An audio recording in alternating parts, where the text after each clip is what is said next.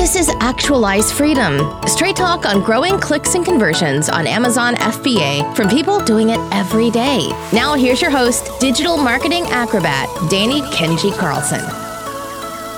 What's up, guys? Danny Carlson here with the Actualize Freedom podcast, and we have a really interesting episode for you here. This is going to be all about wholesale. I know a lot of you guys are into private label, but we have Dan Metters here to tell us why wholesale is also a really interesting business model and why it might make sense to consider using wholesale as well as private label. You don't have to choose one over the other. It can be really complementary to an overall Amazon strategy. So welcome to the podcast, Dan. I like your name, by the way. Hey, you got a great name too, my friend. Glad to be on here. Excellent. Looking all professional with the crazy professional background and everything. So let's start out with your story. I haven't heard this story, but you mentioned really quickly to me, it was intriguing that you were abruptly forced to start this business here, which I always love stories like this. So let's just dive into that first. Sure, man. So in 2011, one of my really good friends at the company we worked for was telling me about selling on Amazon, and I had never sold anything on Amazon, and honestly had no idea that it was a marketplace. Like, I didn't know that third-party sellers could even sell there. In college, I had an eBay store, but honestly, I hated it. Like, even though it was pretty successful, I sold video games, particularly vintage video games, and but the problem is like, whenever you get a ton of orders, you have to ship a ton of orders, you have to pack, you have to do all those things. And it was just so tedious and awful that I was like, that sounds, no, man, I'm good. And it was like probably about, maybe 3 or 4 months after that he came in and gave his notice. And we live in Kentucky. There's just not a lot going on. So, this guy had a 6-figure plus salary, and, in our area, honestly, there's just not, those jobs aren't available. So I asked him, I was like, hey man, what are you going to do? And he said, no, I'm just making way more money on Amazon right now, and I'd rather just do that full time. And that's kind of like really, really opened our eyes. And he said he would show us what he was doing. And at the time he was using a model called retail arbitrage, where that's where you walk into a store, you buy things off of a shelf, and then you sell them for a higher price online. And it was completely mind blowing. But the first item I look at that he said, like, hey, this is a really good one. And, it's $2.87 in the store, and it was $16 on Amazon. And I was like, there's just no way that people pay $16 for this. And he was like, yeah, man, I promise. Like, it's crazy. So we bought, me and one of my other buddies, Eric, we just bought all of them because, what it is, like $30 or $40. And, opened our Amazon account that night, sent them in, and lo and behold, they all sold, and we were just flabbergasted. And that kind of started us down the path of wanting to just learn more about the model and do it religiously. So like when we would get off work, we would go out and we would shop. On the weekends, we would go out and shop and just ship everything back in. And it's like, it's kind of funny because we were sitting there picking stickers off stuff and all that, and was just so happy that it was working. Like, even though we both had pretty good jobs, and we definitely we weren't making the same amount of money from Amazon that we were from our jobs. Like, it was still more rewarding, like, because it was money that we were just generating. And so it was kind of like fast forward from July to December. In December, we ended up doing $50,000 in sales. And also in December, it was pretty awkward that like 3 days before Christmas, my boss came and told me he was going to be letting me go. And it was like that immediately terrified feeling. Like, I had a brand new baby girl. It's crazy because even though I had a great job, like, I didn't have a lot of money in the bank. We had replaced the roof on our house. We had, I'd paid off my wife's student loans and all these things. So like, I had $3,000 or $4,000 in the bank at the time when I lost my job. And I remember going to my I had this little downtown office, so we wouldn't have to take all the crap back to our house to ship it, and instead could just ship it out of there and not make my wife angry. And I went there and I cried for a while, and I tried to figure out what I was going to tell her, tell my wife. And then I decided, it's like, yeah, I'm just going to tell her I quit. Like, this is a great idea. I'm just going to tell her I quit. And because I was super ashamed that I'd been fired. And I remember I went home and I was like, yeah, I'm super excited. The Amazon thing's going nuts right now. And I gave my, I just quit today. And she was like, you should definitely not do that. You should go get your job back right now. And I obviously couldn't. So, so we just kept moving forward with Amazon. And that first year we did about $860,000 in sales, literally working ourselves to death. I mean, on the road everywhere, driving around buying stuff. And, it's pretty liberating. Like our margins were really good. We probably did 250 in profit. We paid ourselves pretty minimally, but, and it pumped a lot back into the company. And then the second year we decided we were just going to like go all out, and just shop all the time. And we were, obviously our goal was to grow enough capital to be able to kind of get ourselves off the road, jettison into another model. But even though like we put in all this extra effort, we only made an extra $80,000. And the second year that you did it, it was an extra $80,000 for the whole year. Yeah, and I mean we were working like 70-hour weeks, so it was just awful. And it was like that was the point where we started deciding we were going to experiment. It was the Thanksgiving. I was at Thanksgiving dinner, getting ready to leave to go shopping, and my little girls were like, I'm sitting there looking, and it's just, gosh, like it's the biggest shopping day of the year. We have to go out. And like the year before when we went out, we're like super excited and pumped up.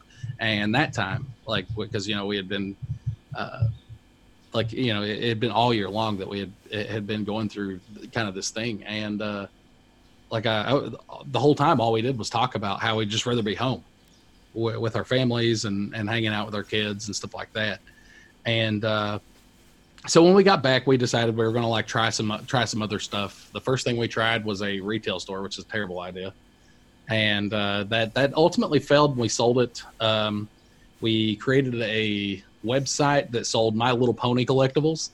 And that actually didn't do too bad. What was the name of the website? I'm too curious. It's got to be an awesome name you came up with. TheMLPsource.com. And it's still alive. Like we actually sold it to another guy, and he still operates it. So it wasn't a complete bust. Like we didn't make any real money, but but our goal is like I don't want to be on the road shopping 70 hours a week. I want to be able to have things coming to me. I want to be able to actually own a business, not just have a job for myself. And so that's whenever we decided to start experimenting with private label. We had our very, very first product was incredibly successful, and we probably made about $200,000 or $225,000 in profit in that first like 3 or 4 month stretch with private label. And then eventually, when we started trying to grow it and replicate that, we just couldn't do it. Like it just felt like it was like one of those one-off things. We made 3 or 4 other products, lost money, and kind of just lost confidence. And it wasn't lost confidence in the model. Like I knew private label was an amazing model for the people that knew how to do it, but it shook our confidence in our ability to be able to do the model. And so we were at that point we were pretty dejected. I mean, we'd failed at several different models. It looked like the only way we were going to make money was continue to work ourselves to death. And that's kind of when we found wholesale. And it started out rocky for us. Like we really didn't know what we were doing there either. And we I think we took all the traditional routes. Like we went to Google and was like, how would one go about wholesale? And like everything we found pointed us in the direction of distributors and like your liquidators and stuff like that. We went and tried, and we would get these gigantic catalogs of crap back and just go through and find nothing, and hours and hours on end looking through these things and finding nothing that you could make money with. And I remember I looked over at my business partner Eric one day, and I was like, this is beyond annoying. Like we had went to ASD, we just lost a bunch of money there because we bought products that by the time we got home, they were just worthless. And so like I was like, I just want to carry this one single product, like this product, and it's like I don't know which distributor or who I have to contact to be able to carry this. And Eric was like, well, maybe we should just call the manufacturer, call the company who owns it, and ask them where to buy it. So that was obviously the answer, right? Like all along, that was the answer. Is you just talk to people, and you can probably find better ways to source products.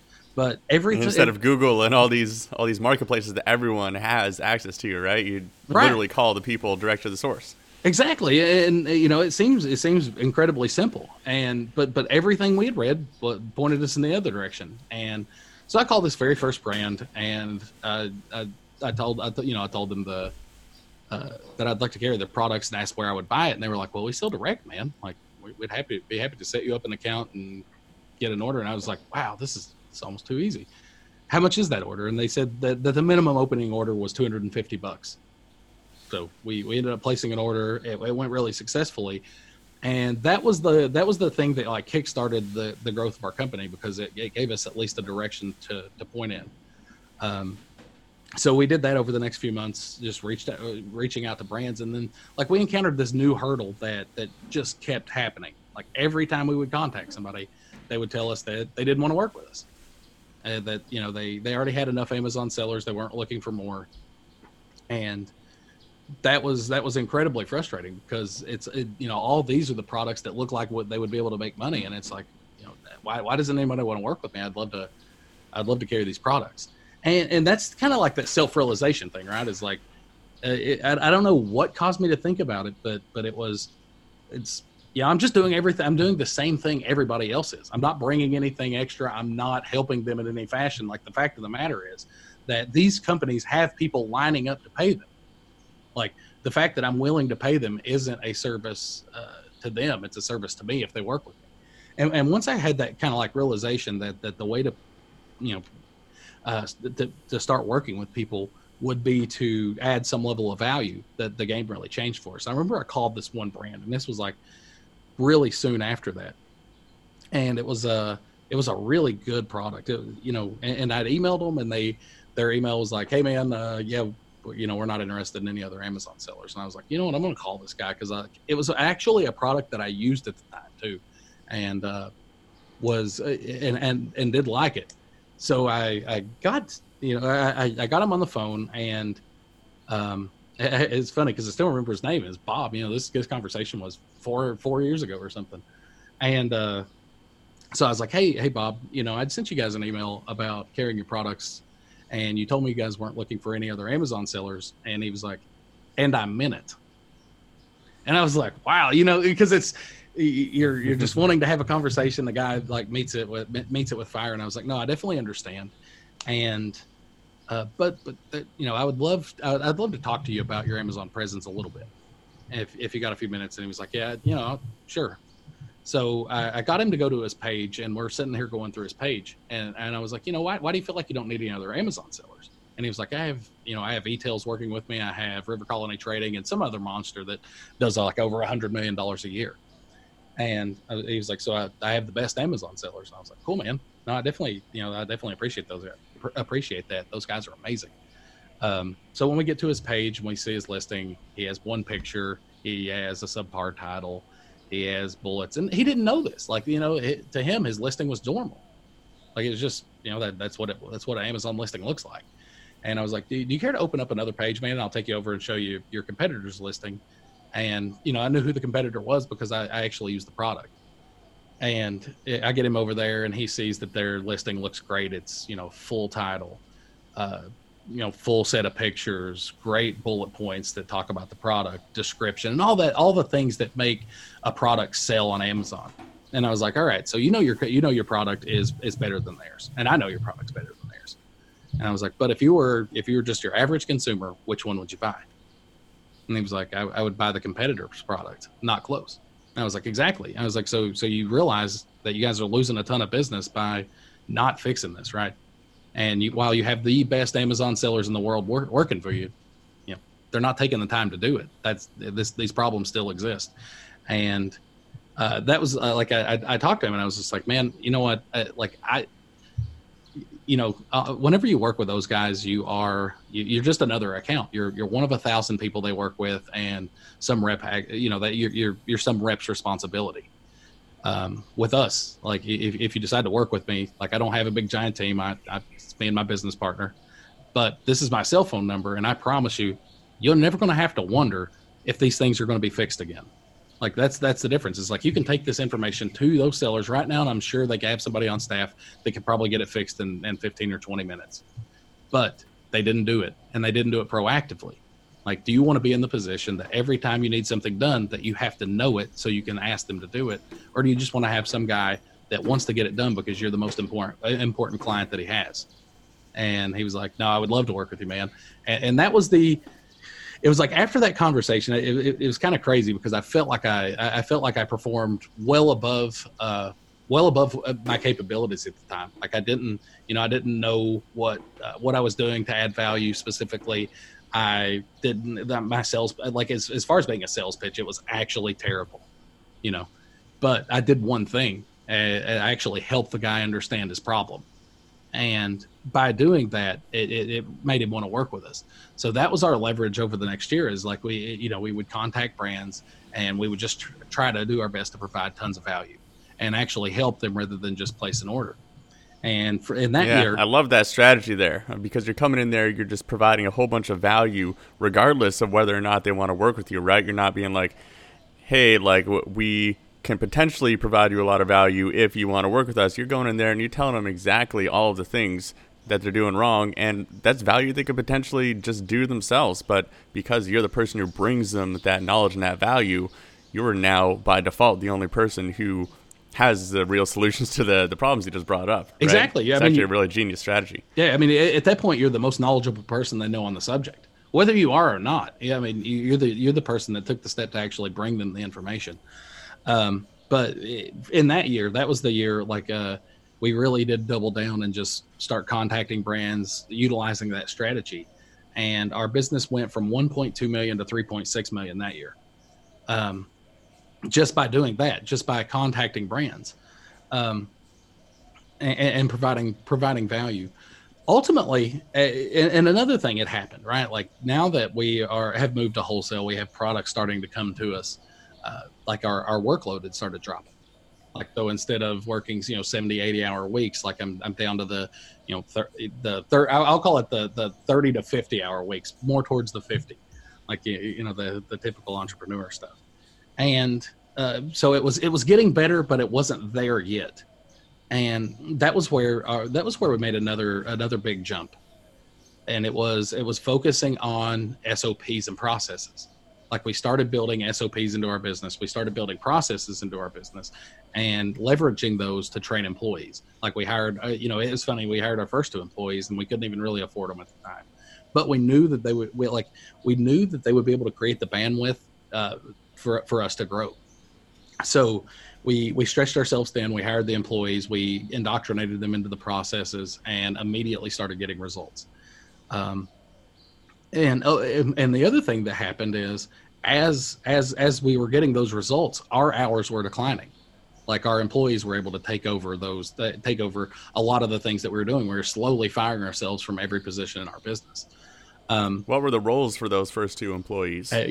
We actually had one guy who, at the time, we still had our inside like a internal warehouse, which we don't have anymore. We utilize a third-party prep center now. But we had one guy that was packing and shipping orders, and one guy who was researching brands and contacting the brand owners.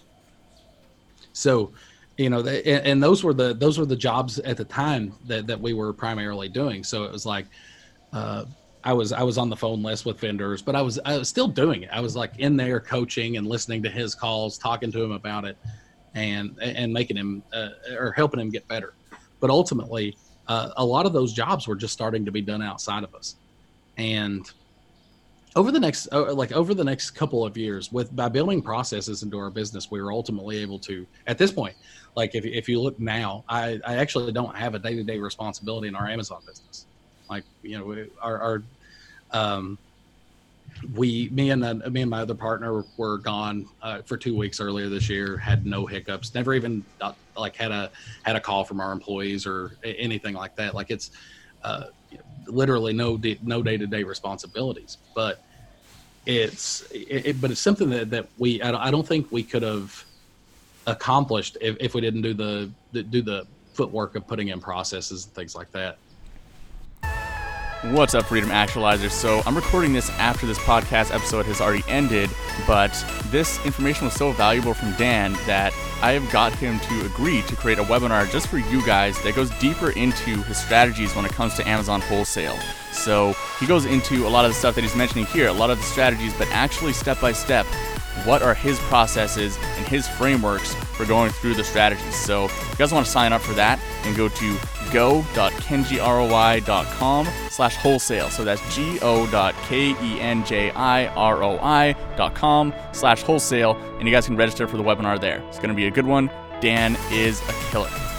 And so I want to ask you, where did you find the information or the resources needed to create those systems and the processes? Like, one resource I've mentioned to the audience before is a book called Clockwork by Mike Michalowicz that just really walks through, how to systematize your business with the end goal of really being able to step away from your business for an entire month and not even answer one single email and have everything still work properly. So I'm wondering, where did you learn how to systematize your business? It was actually at a conference. We went to one of the Amazon conferences, and one of the speakers there had recently sold his business, and he talked about the most valuable thing in his business at the time were the standard operating procedures, and ultimately that was what helped him escape his day-to-day role in it. And after he had spoke, I actually just went up and talked to him and got more information on standard operating procedures and things like that. But it was kind of funny. The real way that we did it was what I would think is pretty effective. So once we understood what a standard operating procedure was what it was for, the way we started going about it is, at the time, we were doing all these jobs in our business. So before I would do a process, I would just think about and write down, the steps I would take to do the process, and then I would run through it a couple of times to make sure that was exactly how I wanted it. And then I would record a short video of me doing it, explaining the process, have my employees rewrite the process, do it. And if it worked and achieve the result that we were looking for, that became the process in the business. So it was like the fastest way for us to make processes was to just do it and record ourselves and then forward it on to the employees and let them do it. I love that. Yeah, you're actually getting your employees to rewrite the process and really flesh it out, right? So like if you're just creating a little screen capture video of you doing it the first time, then your employee can watch that video, use it to learn the process, and then actually write it out, maybe add a little bit more detail themselves, right? Rather than you spending a million years just making this perfect document that's got all these screenshots and all the steps all fleshed out and laid out, right? Right. And then the easy part is, once they've done that, once they've walked through that process, right? Like you go back, you see what their results were, you see if they did everything correctly. And if it works, you never have to do it again. That's a process that you now have. So we did that through every aspect of our business. Is the first thing we did is really focused on segmentation. For us, we realized that departments are almost individually contained, right? Like you in most instances that you own a business, you're not going to have somebody that does A to Z, all the tasks A to Z. Like if you want to create a more effective business, you have to have it segmentized to where people are working on something similar on a daily basis. That not only lets them, from our perspective, it not only lets them learn the process better, but it lets them become almost an expert of their field if you've got dedicated employees. So the first thing we did is that we focused on segmentation and broke down the different components of the business that had to occur for us to make money and continue operating. And for us, that was scouting, then sourcing, and then selling. And when I say selling, that's obvious. It's like, yeah, you sell your items, but for us, it was the components that take part after the sale, particularly like viewing stock levels, reordering, and things like that to continue the sales cycle.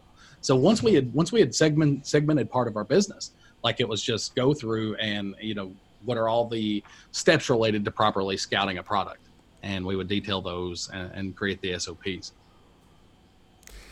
Yeah. And so at this point, this is kind of where you are now, where you have a business where you don't technically have to operate the business at all, right? And you can just focus on strategies for growth and improving systems and maybe hiring more key employees or something like that. Like, so what does the day-to-day of Dan Metters look like in your current wholesale business?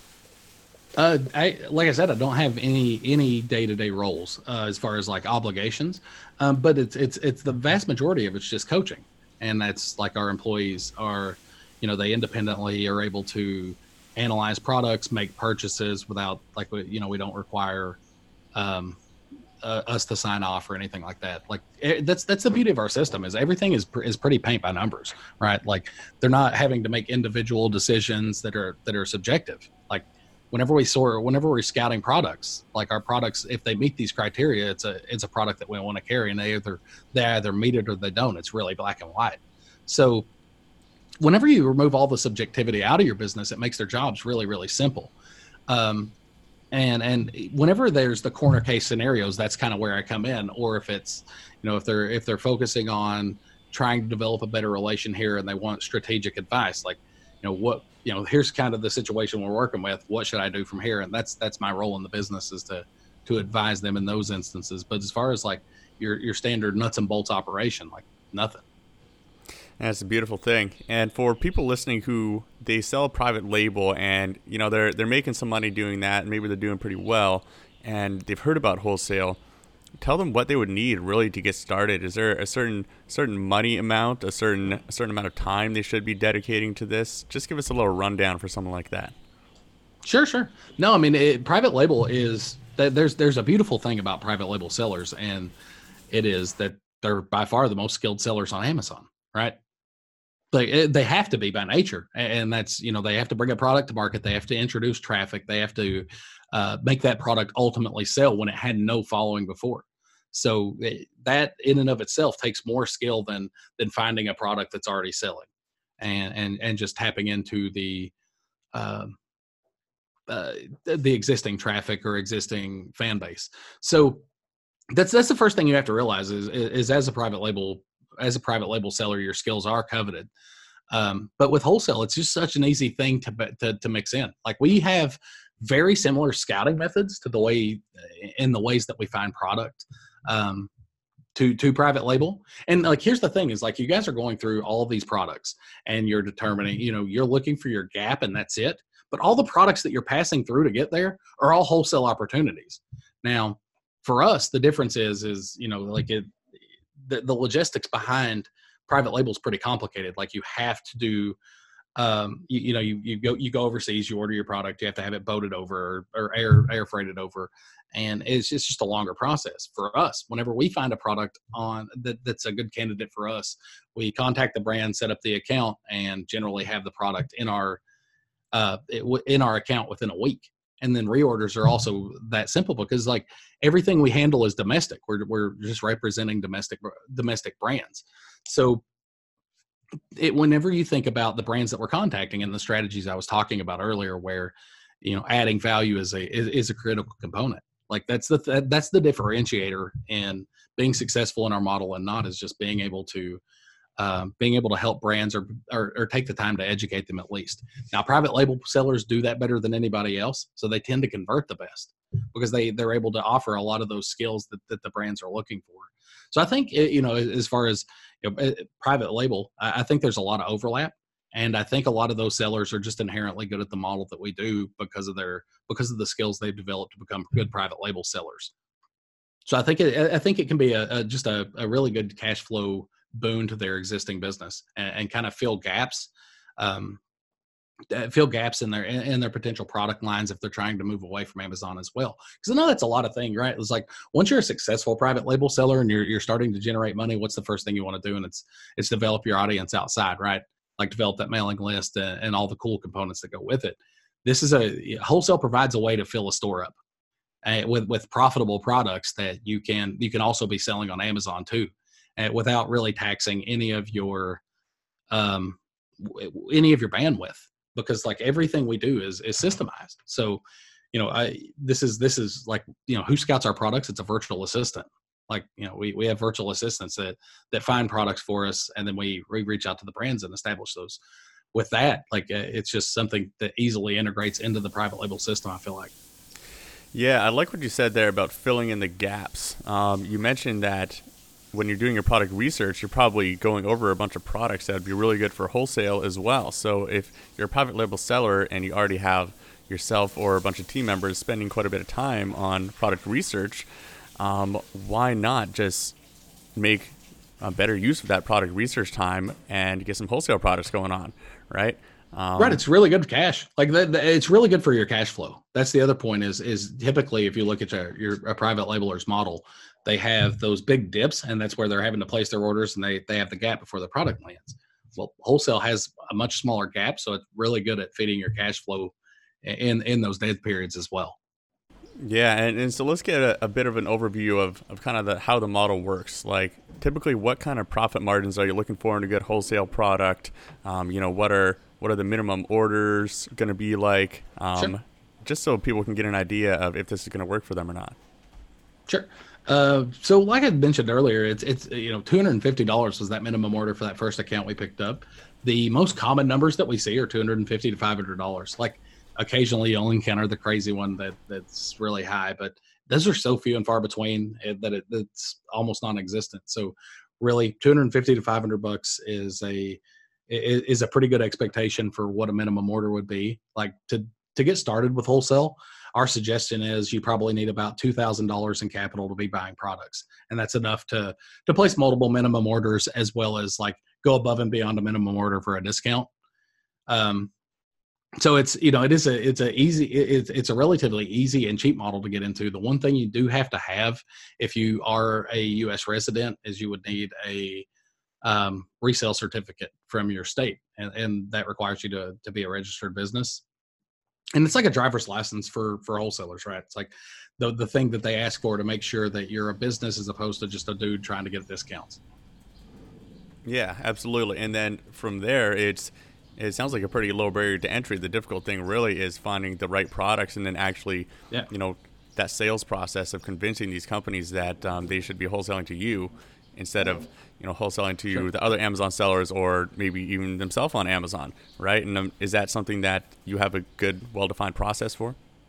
Yeah, absolutely. I mean, that's the you'd also mentioned about profit margin, like what kind of expectations for profit margins. Like typical what we look for is we look for 30% ROI or better. But what we've noticed is, once we start working with a brand and developing our relationship, that our margins get better over time. Like, if you look at our current in our business, our current net margins are around 24%, which is pretty strong. But it's from that perspective, I feel like that a lot of your margin is relationship driven, so they tend to be smaller on the front end, maybe more in the 15 to 18% range, that I think is pretty achievable early. You'd asked another question about what was your next question? I remembered I'd missed the margin thing. Yeah, just some kind of tips about creating these relationships with these suppliers. Yeah. Oh, absolutely. Yeah. Well, I can give you several tips about finding products as well, like just kind of like some baseline criteria that we're looking for successful products.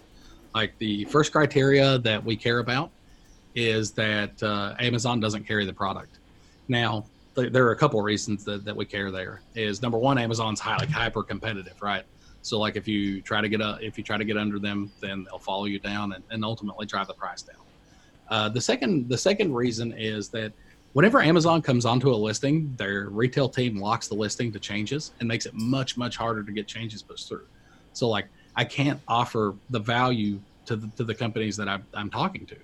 And what we've realized is, if you're not offering value, you're not doing something extra, then you're just you're an expendable piece. Like, we had built our business around just, buying and selling products initially. And what happened is we lost some key accounts, and it really, really hurt us. But how do you not lose those? And that's through relationships, and that's by providing value and them actually wanting and needing to work with you. So having Amazon on the listing prevents that. The next thing that we look for, though, is we want a lot of products that are carried by 3 or more sellers. Like, I don't want to be reaching out to private label sellers, and it's not because I don't think I can help them necessarily. It's just, whenever they created their product, they created it with the idea that they were going to be the retailer. In that instance, our interests don't align, or as a way to save time, like, we just focus on brands with 3 or more sellers. Then the last criteria, like for kind of like a simple criteria to get started, is we like products that sell more than 40 times a month. And the reason for that is, whenever we got started, we didn't have a lot of money, and we didn't have particularly a lot of skills at driving traffic. So we didn't want products where that they could just potentially sit and die. Like, I knew my limitations as a seller, so I needed products that were already selling. But ultimately what that does is it keeps it will help you run a healthy business if you focus on buying products that are already selling and have an established floor. So those are like our 3 little criteria. But as far as like advice for like people that are wanting to get started, particularly if they come from the private label background, is find products that look like they would be a good fit. And here's another big tip is, if you've heard of the brand, it's probably too big. Like, think about it from this perspective. Let's say you contact Nike and you're like, hey guys, I see a lot of deficiencies on your listings and could correct this. And I could probably raise your sales $500,000. Well, Nike doesn't care about $500,000. Like, that's not going to make a big difference to their company. But to a lot of the smaller brands, like, if you're able to contact them and establish those relationships, that you can, $500,000 change in their Amazon sales would really register and be a massive boon to their bottom line. So that's another point of focus would be to focus on small brands, and then just like as far as how to convert them, educate them. Like, tell them what they're doing wrong, tell them how you could fix it. And that's the way to start getting in the door to setting up these wholesale relationships. I love that. And you've really laid it out for people. It's something that a lot of people, they know that it's a great model, but it can be very difficult, right? There's a lot of information out there that quite honestly is really bad. I think you mentioned some of that when you're starting out in wholesale, you're following some of that advice and it just doesn't really work. And it's unfortunate a lot of people really get turned off to it. So what you just mentioned was really, really valuable. And if people want to learn more about wholesale, I know obviously you have the wholesale formula. Where's the best place for them to learn more about what you do and potentially reach out to you if they wanted to do that? Yeah, we have actually. I set up a page just for your guys, just for your people, man. Just go to the wholesaleformula.com/actualize freedom, and that is that's a special PDF that we created that just gives you like that 30,000 foot overview of our business model, and just breaks down step by step so people can understand what we actually do. I felt like that's probably the best way. Is there are so many misconceptions with the model that I think that the people that are potentially interested may not jump on because of those misconceptions. I know that it cost me a lot of time. Like, my first thoughts about wholesale before we got started were that you would have to take gigantic orders and for stuff like we assumed that you would have to have $30,000 minimum orders and things like that, and it's just not the case. Like, the fact of the matter is like the vast majority of accounts you set up are $250 to $500, so it's not very hard to get started. And then that's what the purpose of that PDF really is. It's to show people that it is something that literally anybody can do if they want to. I love that, guys. So again, that's wholesaleformula.com/actualize freedom. Awesome. Just for you guys. Just thinking of us. Dan's thinking of us, guys. Awesome. Well, this has been super, super valuable. And if you're open to it, Dan, I'd love to get you on for a webinar at some point that maybe would be going over, how wholesale could fit into the strategy of a private label seller. For sure, man. If that's something you would be interested in doing, I know the audience would love something like that. So definitely would love to have you on. Yeah, absolutely. That would be fantastic. Excellent. Well, thank you so much for your time. Lots of good golden nuggets in this one. And guys, if you haven't already, please go leave us a review on iTunes or Stitcher. It better be 5 stars though, or else I'm probably going to look up your address on Google and like send like a glitter bomb or something like that. I'm going to do something really nasty if it's not 5 stars. So watch out for that. And the show notes are on actualizedfreedom.com. And again, that was wholesaleformula.com/actualizedfreedom for Dan's special little goodies for us. So thanks for listening, guys. And until next time, take care. What's up, Freedom Actualizers? So I'm recording this after this podcast episode has already ended, but this information was so valuable from Dan that I have got him to agree to create a webinar just for you guys that goes deeper into his strategies when it comes to Amazon wholesale. So he goes into a lot of the stuff that he's mentioning here, a lot of the strategies, but actually step by step, what are his processes and his frameworks for going through the strategies. So if you guys want to sign up for that, then go to go.kenjiroi.com/wholesale. So that's go.kenjiroi.com/wholesale. And you guys can register for the webinar there. It's going to be a good one. Dan is a killer.